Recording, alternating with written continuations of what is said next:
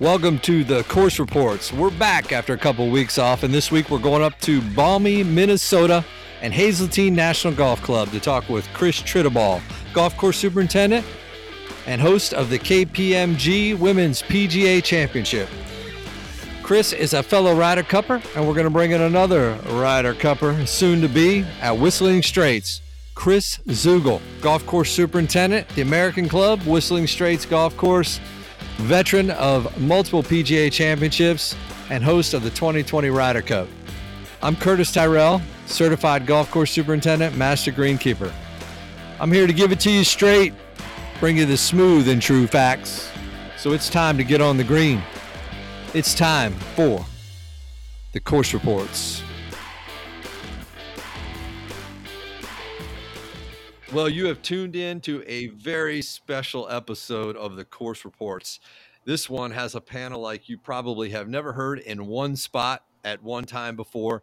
And I want to welcome each of the guys here individually, starting with Chris Tritabaugh, who is right on the heels of the KPMG Women's PGA Championship. Chris, thanks for joining the Course Reports. How are you today? I'm great. As we were just exchanging pleasantries and getting ready for this, I said that I wouldn't have said the same thing a week ago, but today I'm feeling really good. The weather's great. The course is coming along very nicely, and ropes are up. So, we're getting close to ready for a championship. Well, we couldn't be hitting you at a busier time. We really appreciate you joining us. You've had an active tournament schedule with the most recent Ryder Cup in 2016 and now another major championship on your hands. You must love the adrenaline of it all. I do. I do wonder how people, how different folks do an event every year. I'm not sure I could handle that. We're about 2.5 years since the Ryder Cup, and it's all come quite quickly, but it's fun. And I think the more that you get closer to the event like we are today, that adrenaline kicks in, and you do really get excited about it. And it's a lot of fun. And anybody who's listening does a member guest and does big tournaments at their own course, and we all know how that feels. And this is like that, just times a whole bunch. But it's great fun, and we really enjoy getting to do it. And the staff here has done many of these events, and so they're all just pros when it comes to handling something like this. Yeah, that's awesome, man. And I tell you, it certainly is the adrenaline that we all crave and are addicted to, probably, if we admitted it. And this next guest, Mr. Chris Zugel, who is the superintendent at Whistling Straits, host of the 2010 and 2015 PGA Championships.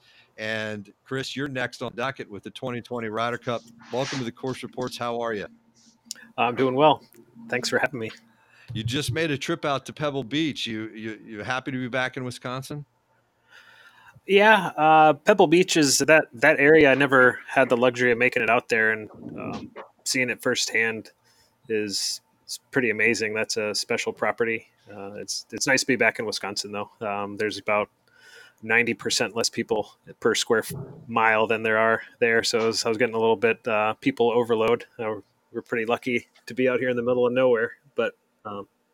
Yeah, I hear you. You know, one thing that I think is unique, at least to me, about your property is you hear a lot of people say, "Oh, when you go to Augusta, you'll never appreciate what it's like until you get there.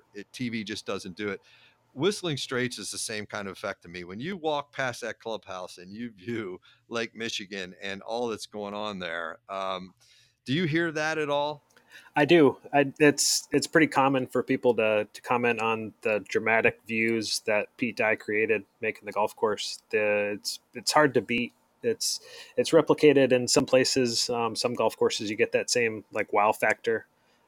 Pebble Beach was one that was it was up there as far as something that just your jaw drops when you walk in. And I hear people say that about Pebble Beach, and I'm so used to being at Whistling that I get a little bit maybe used to the views and used to the kind of scenery, but Right. But it's pretty common for people to be awestruck when they get out there and see the the landforms and Lake Michigan out there. And Lake Michigan's every day it's a different color, and the sunrises are amazing and the sunsets, and it's a common theme. Being used to something like that is what I think you could call a good problem to have. Yeah, I think you're right. Chris, back to you up there in Hazeltine. So tell us about your spring. It's been cold and a little wet.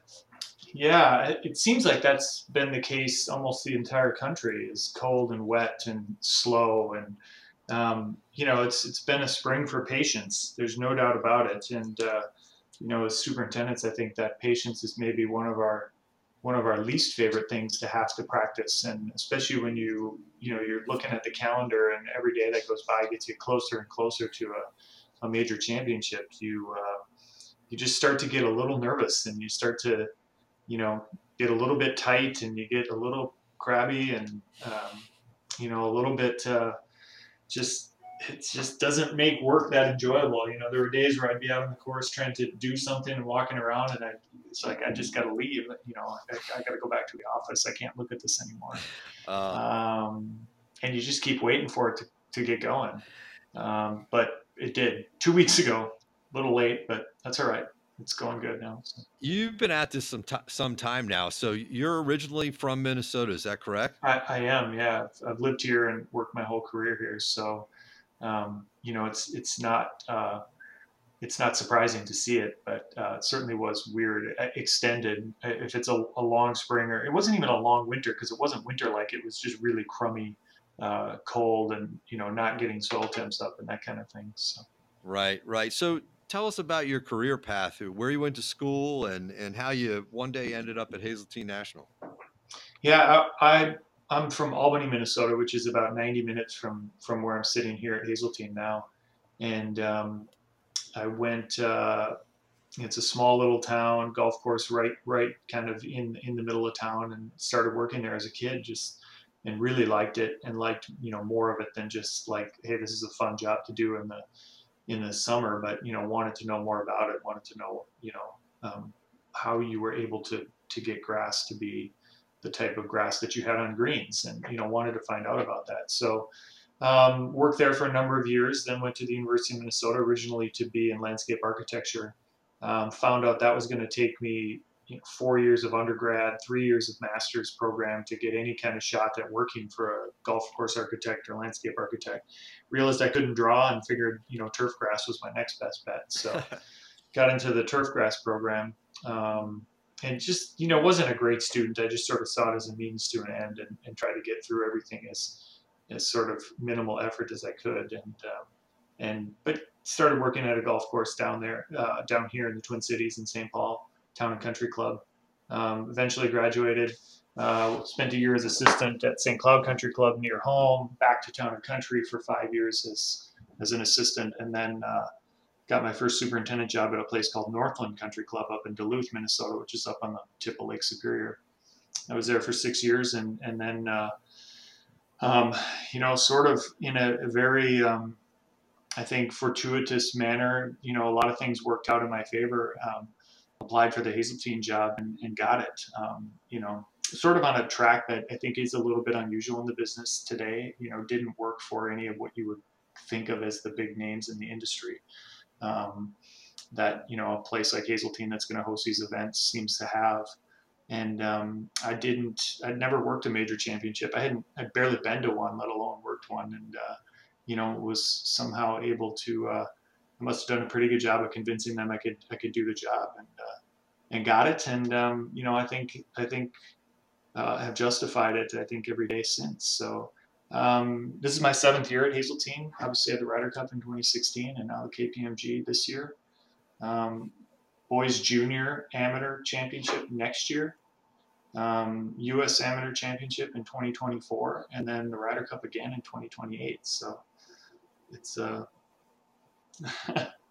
it's a good one. I'm very fortunate to get to be here, and if they'll have me, I'll like to continue to be here through all those events, and that would put together a list that I think is pretty nice. So it's a good spot. There's no doubt about the fact that, and everybody in the industry knows that you are setting up what I would call a tradition there at Hazeltine. You got your own program, and you deliver at the highest quality, and you're a sought after guy. And so congratulations to you on that. I always love hearing the stories about how everybody in our business kind of gets to where they're at, because they're all similar and but they're all different Mhm. in the pathways are always really interesting. And Chris over there at Whistling Straits, are you a native Wisconsin person? I am not. My family is originally from the Milwaukee area, but I tell people my dad was in sales, so we moved around a little bit. I was actually born in Boston, and then spent most of my youth in Atlanta Okay. before I went to school in Colorado State. Um, funny enough, I studied landscape architecture as well. Is that So, right? yeah, I'd never. I guess I'd known Chris for a while, but I guess we've never talked about our career paths. No. But that's really funny. And I Yeah. was more of the mindset where I was in that darn drafting room till like 2, 3 in the morning every day for my first semester, and I was like, this has got to stop. This is not good. See, I just refused to go to the drafting room and decided I wasn't going to be able to make that work. I guess I had nothing better to do. I was like, whatever. But then I was like, this is getting old. So then in the horticulture department, which landscape architecture was, you bump into other guys and kind of would hang out with the turf students. And I was like, what are you guys studying? They were like, turf grass management. I'm like, you can go to school for that? Like, that's crazy. And my grandfather worked for the Milwaukee Brewers from 1969 to 1984.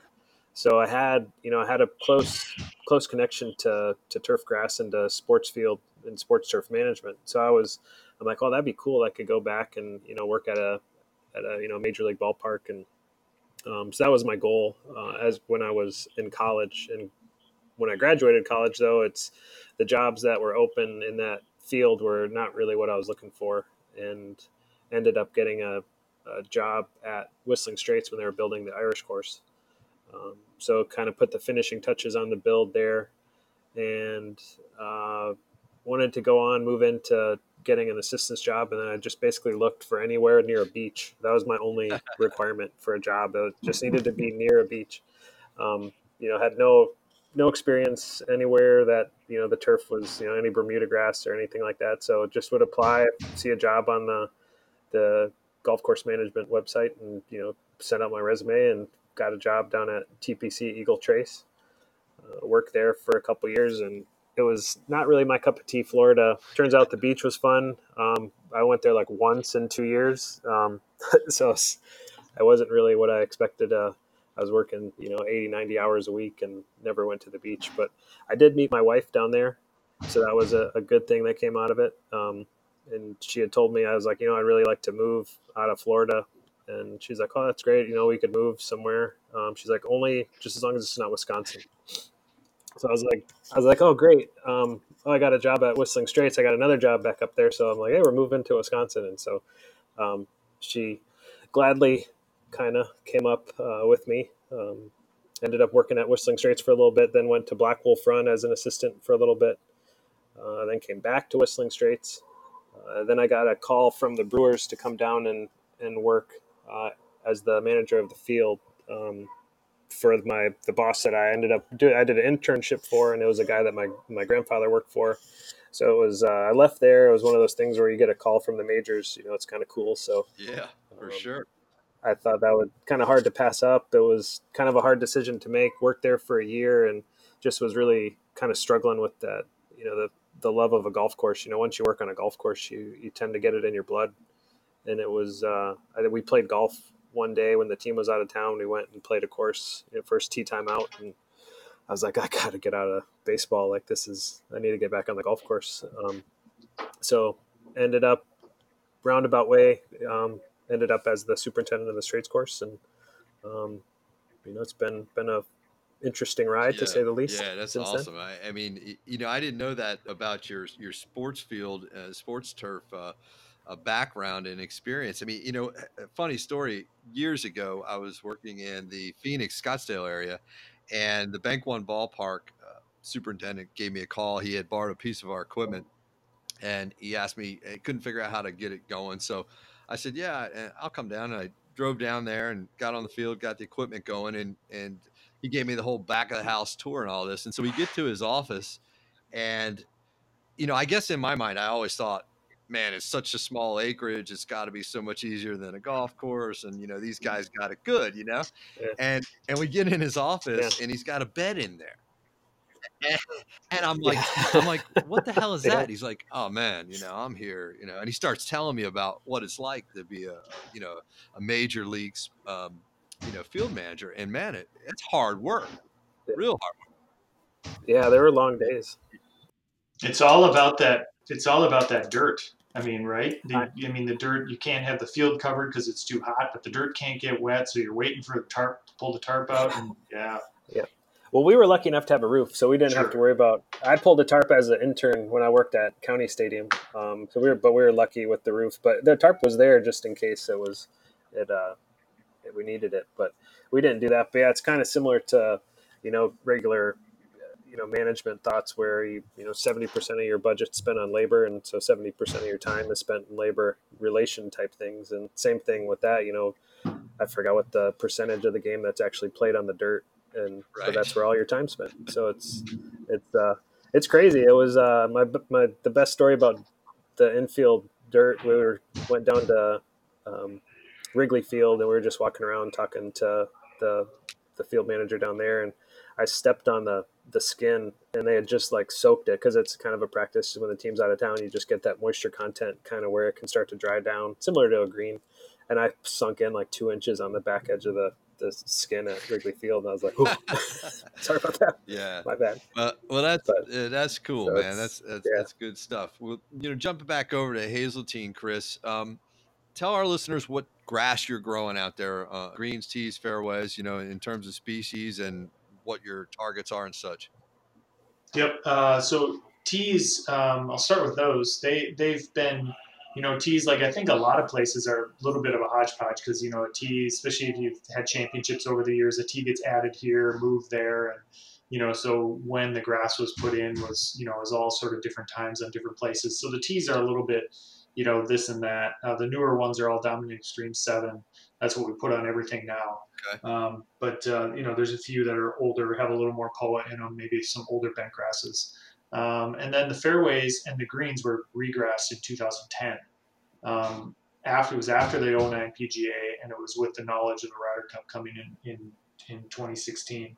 So the fairways are Dominant Extreme 7, and then the greens are A4. So the fairways are great. Dominant Extreme 7 is made up of has been made up of a couple different creeping bents, SRO bents over the years, but it has always had 007 in it, and I just love that grass, and it's really great for our climate. It greens up really well. It gets growing fairly early in the season, and it's wonderful. I mean, very little nutrient requirements the last 2 years. I think we've been a half a pound or under of nitrogen on both years. I have had seasons since I've been here. I think 3 out of the 6 seasons that I've been here, I've not applied a fungicide other than snow mold to it. So it's got a lot of dollar spot resistance, and that's really up here in a kind of a normal summer. That's about all we'll see for disease. Maybe a little brown patch or a little bit of leaf spot that'll run in through it, but not enough that it's ever caused me to want to spray for it. So I can get away without a fungicide in the right conditions. In fact, here at the beginning of the year, with the weather the way it's been, we will only have a fungicide for the KPMG on the greens. Nothing else. Tees and green and fairways won't have anything on them. So it's a great grass in that regard. Greens are A4, which is a wonderful grass in its own right, but I think that we're just pushing the limits of the areas where you would really have it be ideal in the country. I think we're a little bit north of where you might want to have it ideally. We were talking just before we started. Curtis. It's a little bit like a locomotive. Like it just chugs along and just takes a long time to build up speed. And then once it does that, it's wonderful. Through the summer months when the weather is hot, it's really great. But in the spring, it takes a long time to come out of winter to really get its legs under it. So that's a little bit of what we're dealing with right now. And it's good, but it's not great this time of year. And then but USGA greens, Nitrogen, I've gone anywhere from a pound in a season, which is too little, up to like two and a Mhm. quarter, which I think is about right. Um, um, with USGA greens, I've found over the years I really like for fungicide. Again, we don't get a lot of disease here, so I just kind of like going back and forth between Daconil and 4 or Mancozeb. Kind of keeps the algae USGA greens. You just always sort of like have a little bit of moisture at the surface, other than the driest parts of your year. And I just feel like there's always a little bit of algae just wanting to kind of creep into whatever openings you might have there. Area gets a little thin, or you get a ball mark, and that there's moisture there, quite often, and that algae just kind of wants to get going. So I've found Daconil and Mancozeb to really kind of be a good rotation for us on greens. So yeah, that's what we have for grasses, and then Kentucky bluegrass mostly in the rough, poa, fescue, tall fescue kind of things going around. But yeah, for our short grasses, it's all bent grass, and we're 8 years since the regrass, and we're pretty well pure, so it's good. Which is not easy to do. And so, depending on where our listeners might be in the country, they're in the southern regions or up in the northern regions where there's predominant uh, POA surfaces. Creeping bent grass is an ideal surface for playability. It can be depending on how it's groomed and prepared, it can be really superb. But kind of what you're describing, and I know you've focused a lot on that, is just its capability to withstand the environmental elements of a climate like where you are in Minneapolis. So, I mean, you know, Yeah. talk about that relationship to Poania and how you've really focused on making it so clean and so pure bent grass. hmm Well, so I think what a person needs to do is exploit the opportunities that they have when it comes to the very how those two species differ in what they want. So you can think about a person generally I think would know all the differences between bentgrass and poa, and I probably don't need to get into that and go through them. But what we really work on here are the two things that I think we can exploit, and that is the differences in nutrient wants and needs, and then also the way the winter will impact bentgrass and poa. Really tough for us to put any kind of moisture stress on poa during the summer. Pretty frequent thunderstorms. Curtis, you were in Chicago. Chris is in Wisconsin. Both of you know that periods without rain are pretty rare. Droughts are maybe 3 weeks, 4 weeks at the max. So moisture stress on POA is tough for us. Heat stress on POA is tough for us. But I think we can really exploit the nutrient differences, and so we really concentrate. Most of our applications are nitrogen only. I can't tell you the last time I put phosphorus on our greens or fairways, or even potassium. I mean, it's just nitrogen. It's ammonium sulfate and it's urea, and that's it. And then the winter, and just allowing the winter to come in and do what it does to POA, which this winter in Minnesota was just, it decimated it. I mean, I have a lot of friends who are still, I'm trying to get A4 bentgrass to grow in it, but it's alive. And that's one thing compared to a lot of friends here who are, trying to get greens to grow grass so that they can open them up and not have temporary greens. And there was just a lot of POA death here in Minneapolis, St. Paul this winter. We had an ice storm, a rainstorm after Christmas that then immediately froze and kind of stuck around for most of the winter. So it was a tough year for POA, and we exploit that. That's one of our strategies. So. Yeah, and I think that's really important to note that every area of the country is different. In fact, freaking every Yeah. golf course in the same area, are different.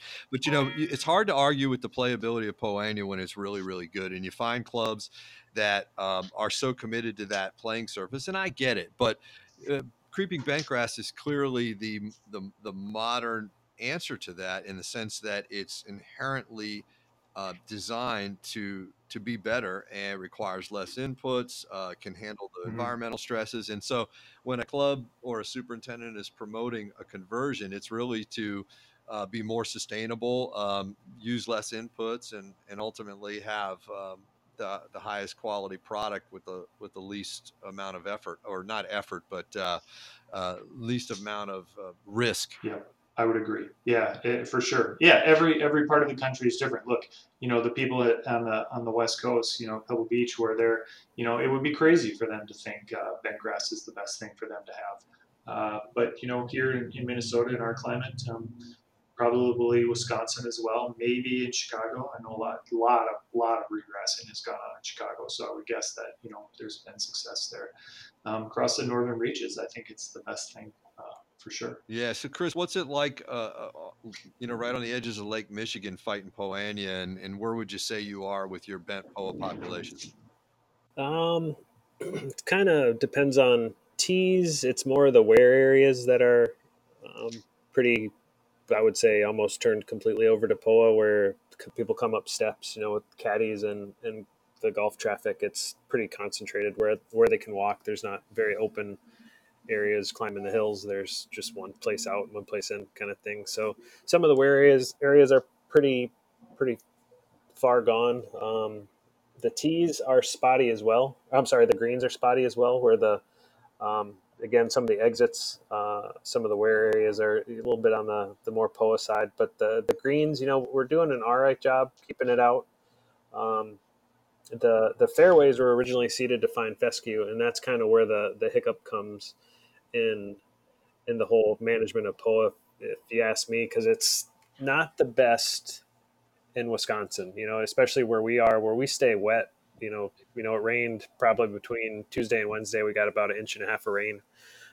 This morning it was 50 degrees and like a nice cool wind coming off the water, and it's almost like a Pacific Northwest right along Lake Michigan. So inland it could be blazing hot, and it could be 90 degrees inland, and we're sitting at 62. With kind of a damp air. So the fairways are, it kind of started to get more along the lines of what you see overseas in Scotland and Ireland, where the strong grass prevails. So in some of the low spots, it's a losing battle to try and keep fine fescue in there. Right. The mentality is to manage for the fine fescue, and then whatever POA can what it outcompetes, and it stays pretty. It's not like it spreads in the fairways.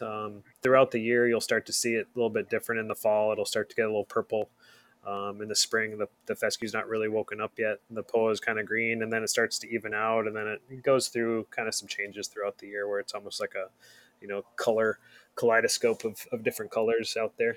Right, right. And the goal of this whole podcast is to try to get out to the general golfing public and just give them some background on what it's like to prep for a major tournament. And I think this general conversation we're having right now is really the message is, hey, there's a lot of different grasses that we're working with just on one golf course. They all have different inputs, different demands, and it's really not easy. There's a very well thought out, organized plan to managing it.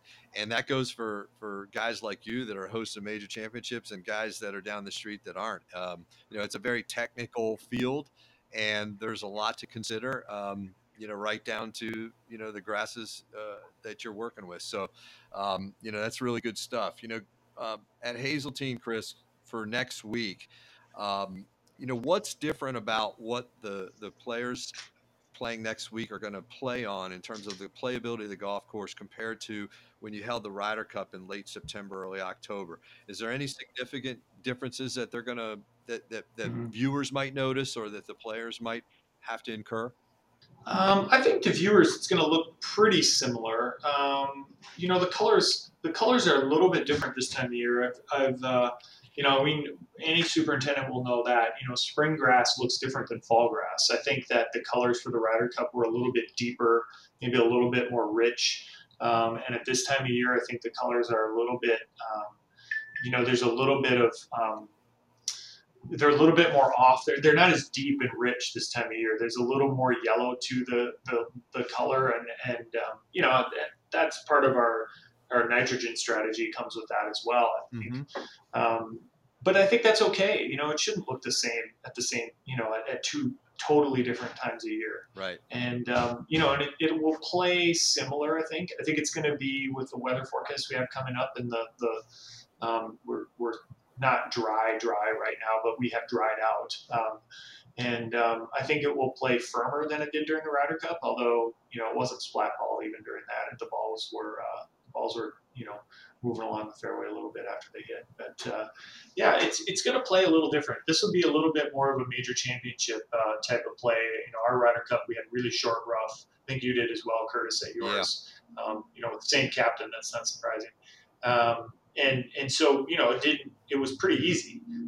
You weren't talking about, shots out of heavier rough to firm greens. And I think that's what the women are going to see this weekend if the weather stays as I think it probably will. So. Yeah, that's going to be interesting. That was going to be my next question. How's the rough and what the impact? So is it flushing like it normally does in the spring right now, where you're going to have to maybe mow it between now and the tournament, or are you leaving it alone? Yeah, I think so. We did fertilize it, and I don't typically like to fertilize rough before it seeds because then I think you just kind of encourage a whole bunch of seed and a whole bunch of stockiness, and it just the rough kind of grows up and it doesn't really get real thick.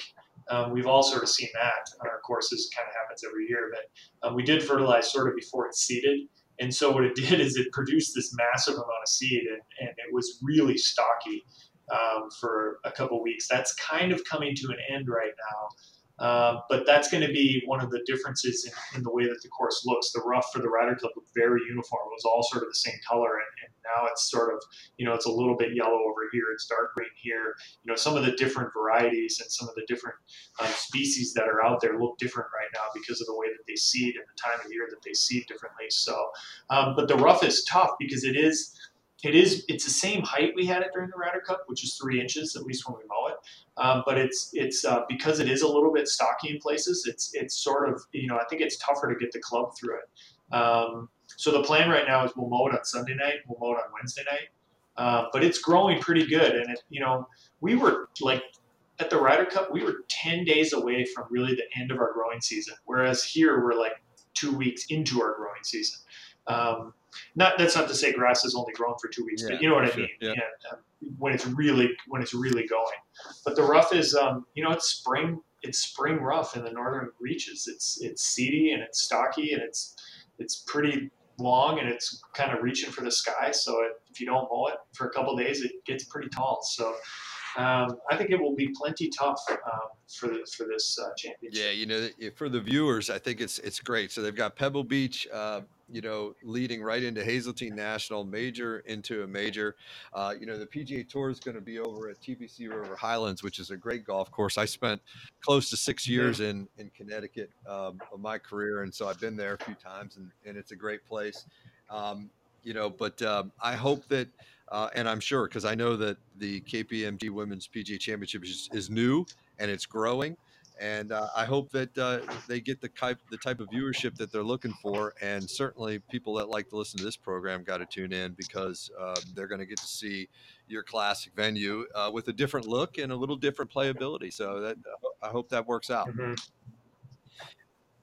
You segued, sure. I think, perfectly into our discussion on the Ryder Cup. The Chris, you're going to have yours here right around the corner, and the captains is a big part of the whole event, right? The big captain selection ceremony and such, and then next thing you know, guys like us are talking to these captains and discussing course setup and course conditioning things, along with Kerry Haig of the PGA of America. But for me, what was interesting was the day that they announced Davis Love to be the captain at Medina. As the press conference was over, we met in the ballroom of the club, and we started talking about what kind of green speeds he was looking for, what he was thinking from a rough standpoint, and what his schedule was going to be like. And that was just a really neat opportunity for me to engage with a player of his caliber on that level. Chris, have you had any talks with Steve Stricker yet, or what has that interaction been like for you? Yeah, that's kind of the similar, I guess, schedule or chain of events that happened. They announced him. They actually announced him in Milwaukee at the Pfizer Forum, and I wasn't there for that press conference. He came up shortly after, and he had kind of a tight schedule to get in and out. So I haven't met with him yet. He's scheduled to come out to go over the golf course and set up and walk through it with Kerry, and just kind of get a lay of the land and go over what he's looking for and what he thinks. And it's nice too with Kerry being a part of it because he's so good at the setup also. So he's familiar with the property and he can speak with Steve about, what he's done in the past and what different things are happening. But, it's similar to when, like, kind of going back to the baseball thing with my grandpa worked for the Brewers back in the 60s and 70s. They would cut the rough a little higher for the faster team or for the slower teams, and they're not the rough, the infield, shave it down a little bit for the faster team so the balls will get through. And it's that's what makes it kind of adds a little bit different flavor to it. The whole setup it just makes it that much more exciting, brings it into brings you into the part of the team and getting the golf course ready so that you can make it so that they have their best chance to bring the Ryder Cup back. Yeah, for sure. I think it's been known that Europe has engaged in this kind of relationship with the golf course operators for a while.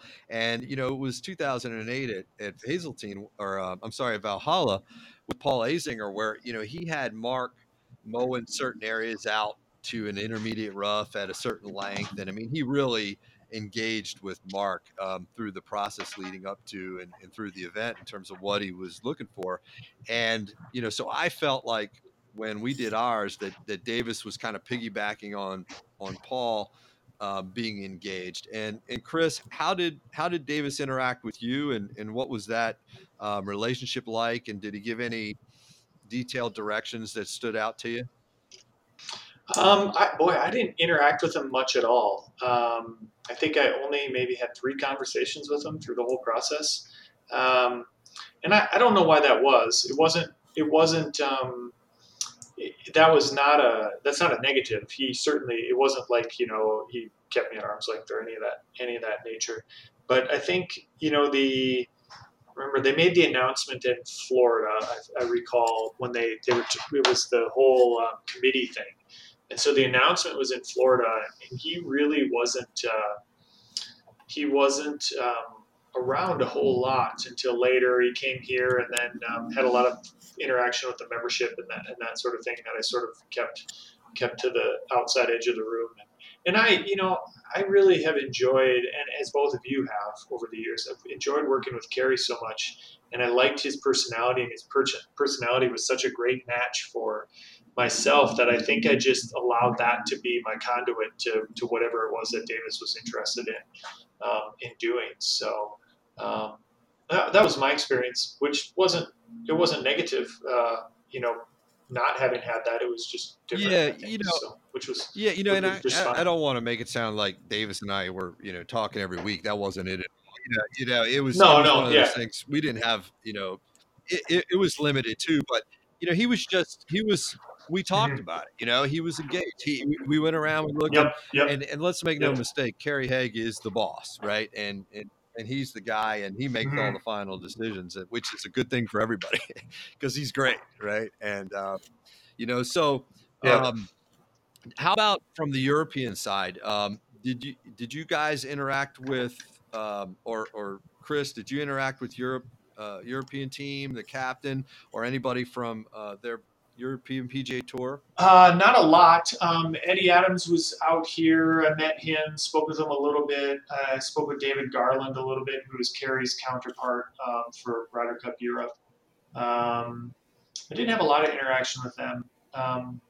But I'll tell you this: this was really neat. One of the really neat things out of the whole Ryder Cup was that Darren Clark sent me a handwritten note afterwards, 2 pages on sort of a note page, handwritten in this really wonderful penmanship, and it was really cool.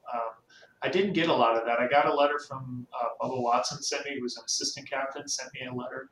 And then Darren Clark sent me that, and it's tucked away, and it's really, really neat. So that was pretty cool. Yeah, it's such a unique thing. I mean, you may have the chance to do 2 of them, which I don't know anybody that has done that. When's the next one scheduled for Hazeltine? 28. So we're 9 years from now. So oh yeah, you're a young guy. You'll make it. Yeah, I think age is on my side, and hopefully like I've said, if they'll have me, then I would love to be here. So. Right. Well, Chris, over there at Whistling Straits, you guys are obviously the clock is on now, and it's not too far away. So, what kind of things are you doing right now with the Ryder Cup in mind? We've been working on some gallery movement, um, little tidbits on the outside of the golf course. We haven't gotten into anything on the golf course. There's enough teeing ground where you can play every hole. Probably has a par 3 to 5. I mean, that's how much versatility there is in the entire property. So a lot of that's kind of already set up and just waiting to be tweaked. Meeting with the kind of touching base. We go through the TV surveys and putting up camera towers and where they're going to go and all that sort of stuff. And different vendors will come in from time to time that they're just kind of more or less getting the lay of the land. There's a little switch in the vendors that the PGA of America is using. So most of them either have worked for the prior companies or know of other people that have worked. So, but yeah, it's been kind of just a holding pattern, kind of waiting for the storm to begin right now. Waiting for the setup guys to start rolling in and throwing everything up. But yeah, it's been kind of a slow lead in so far, which is good. We've been busy enough with golf and regular projects that we're not, we planned out a lot of that stuff in advance. So this year we're kind of in the prep mode, getting ready for next year. Well, being a host site of multiple PGA championships, you've been through it before, so you know the routine, you should say. But what's interesting about what you're talking about is that there's a lot of non-turf related responsibilities with being the superintendent of a Ryder Cup or a major championship site. I mean, you're talking about the vendors and the management of the production and the build out.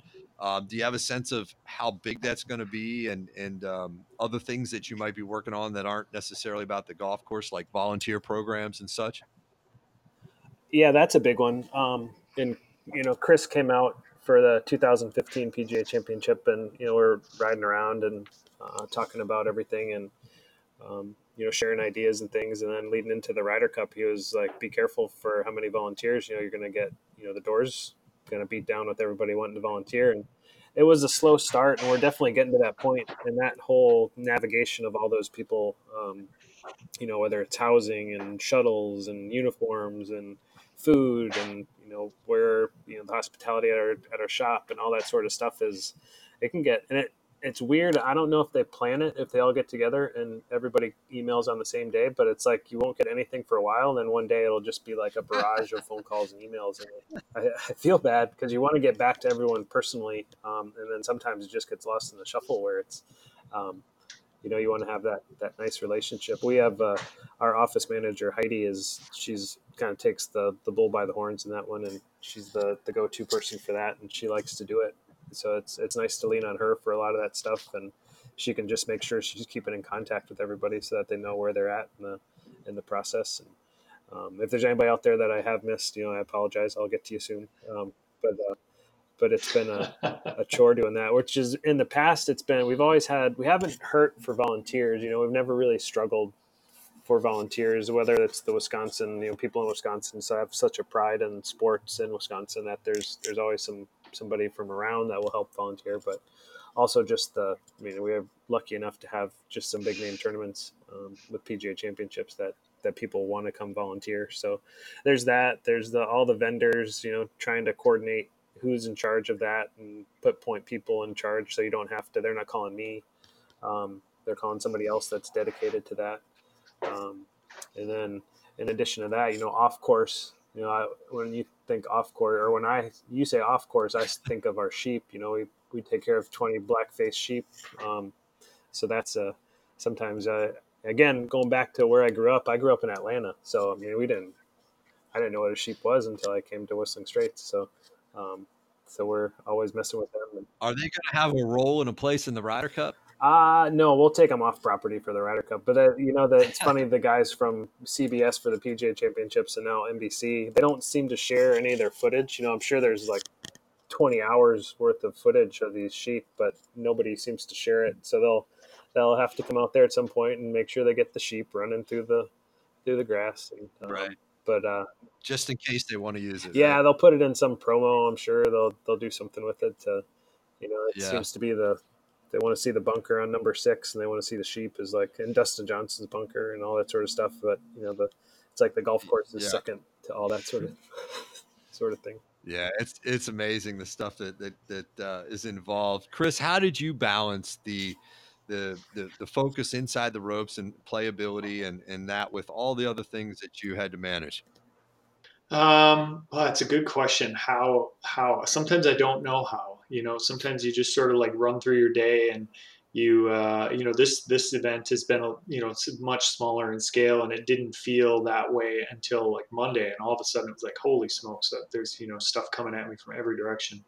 I think much like Chris mentioned, the key for us has been having someone to handle the vendors. And our irrigation tech, Keith Conway, who's been here for 20 plus years and has been, through this will be 4 championships that he's been a part of here, 2 PGAs, a Ryder Cup, and now the KPMG. And he handles that, and he's great at it, and he loves to just meet people and talk to people. So, it's like he enjoys meeting these vendors and chatting with them. And gosh, every day he comes back at lunch with some gut busting story about somebody he met and something some conversation he had with these guys. But he gets to know them and builds up this relationship with them. And then, they don't want to let him down. So they call him and then, they get a hold of him, and, everybody sort of, really looks after his, what he's doing, because they have such a nice respect for him. And he's amazing, and he does it without ever man, the guy never gets flustered. And I think, knock on wood, but this event we have not yet, nobody's hit anything yet. So he's doing a pretty good job. So that's key though. If those people were calling me for stuff, it'd be a disaster. I'd never remember to get back to him or tell him that he needed to go do something. So. Yeah, but you bring up a good point, because to put on an event like this requires leadership, and it requires a team. And so, Mm-hmm. I know you focus a lot on your team and the development of the guys and gals that work for you. And that's kind of what you're describing here, is finding the right people to take the right task. Well, I'll give you another good example. Just this morning or this afternoon, we were talking about an application we wanted to make, a soluble application, quarter pound of nitrogen on our around, kind of surrounding our fairways and up and around the greens. And we were going to do it this afternoon.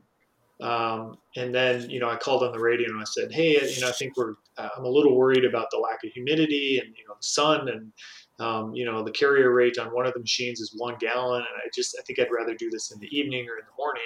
And so then I just let all the guys, my assistant and the 2 guys who are going to make the application, and one of our other applicators, I just let them all come back with their own opinions about it. And, we had a brief little back and forth for 2 minutes, and we came up with a great plan. And I think that that's the key to something like this, is to not feel like, as the person in charge, that you have to make all of those decisions.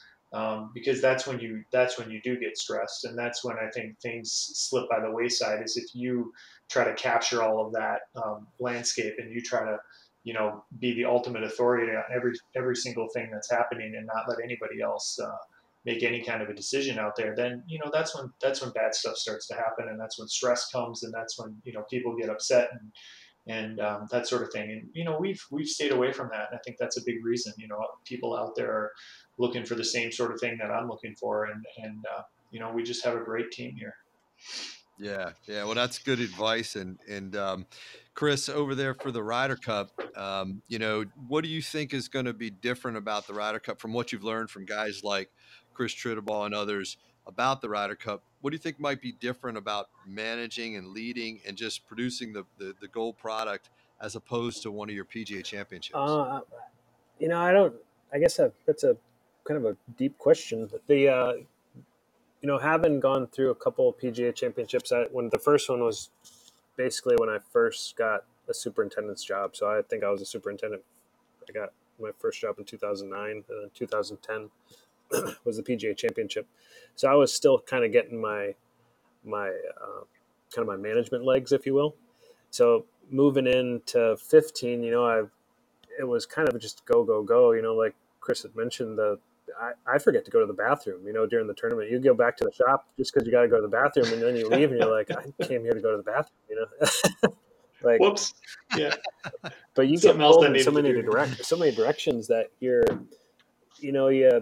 what I've learned and what I've kind of started to implement since 15. I think 15, I was still kind of pulling back a little bit, but still kind of for lack of a better term, kind of a hard charger in some of my mindset and some of my decisions, and how I made decisions was more of, I felt the responsibility. So I wanted to make a lot of the decisions. And, since then I've started to move more towards getting people the right information so that they can be in a position to make the decision for themselves. And, that's kind of what I'm hoping, and what I hope to maintain and to foster going into 2020 is placing people in places that they want to be. Just like Chris had mentioned, Keith, locating irrigation. You take pride in it when you're doing something. You take pride in that work that you do and your part that you have in the whole process. And we're kind of without being bringing up some sore things. I know people want to, the golf course superintendent doesn't get recognized enough on TV or whatever it is. And that's fine. To me, that's what I've always looked at it from a standpoint of during a PGA championship. If they don't mention the course conditions, then I did my job. And I don't really necessarily need the notoriety or anything like that. And we don't get it. But when you give the guys that opportunity to show what they can do, I think it just makes the management of it and the chaos that's bound to ensue a little bit more manageable when you can break that into little chunks. It's kind of like the how to eat an elephant, one bite at a time. It's kind of everybody's, taking a bite out of the elephant during the tournament, just one bite at a time. And it seems to help things out, in our daily operations. And I think it will transfer over to the Ryder Cup quite well. Well, it's going to be really interesting to have you both back on again and talk about those experiences from once you have the Ryder Cup as it compared to the PGA Championship, and then Chris, when this is all over at Hazeltine, how that was different. But the golfing world eyes are on both of you guys, and I want to congratulate you both for just producing great product and great people and contributing to the game so well. And thank you again for your time. I hope everybody watches the KPMG Women's PGA Championship at Hazeltine National this week. Fellas, thanks for being on the Course Reports. Yeah, thanks so much, Curtis, for inviting us. Yeah, thanks for having us on. And everybody should check out your. You should throw a plug in for your YouTube. That's that videos. Those are awesome. Hey, I appreciate that. Yeah, I'll do that. We got a new one coming out. It's actually up there now. We'll start promoting it next week, but it features the Rocket Mortgage Classic at Detroit Golf Club. So give it a look and send us your feedback, because we're having fun and we love hearing what people want to hear about. So I appreciate that. Yeah, those are awesome videos. Well, thanks, guys. Appreciate it. And we'll catch everybody next week. Wow, what a great conversation with Chris and Chris. A big thank you to them for their time and sharing all that insight with us and you, the listener. And a big thank you to everybody that's been listening each week, that's been subscribing to our channel, both the YouTube channel and the podcast on iTunes and Google Play. Don't forget, you can check it all out at our website at thecoursereports.com. And speaking of that video, the new one is out. Episode 2 of the Course Reports on site, featuring Detroit Golf Club and the first annual Rocket Mortgage Classic. Jake Mendoza, the head superintendent, does a great job giving all our viewers all the kind of information that you just can't find anywhere else. That's what we're all about, is trying to get you the information you really can't get in other places, giving it to you straight, smooth, and true facts. You know the deal. Again, we appreciate it. We got a lot of great episodes planned for you, and we're going to keep working hard to get that content pushed out. So again, thanks for tuning into the Course Reports, and we'll catch you next week.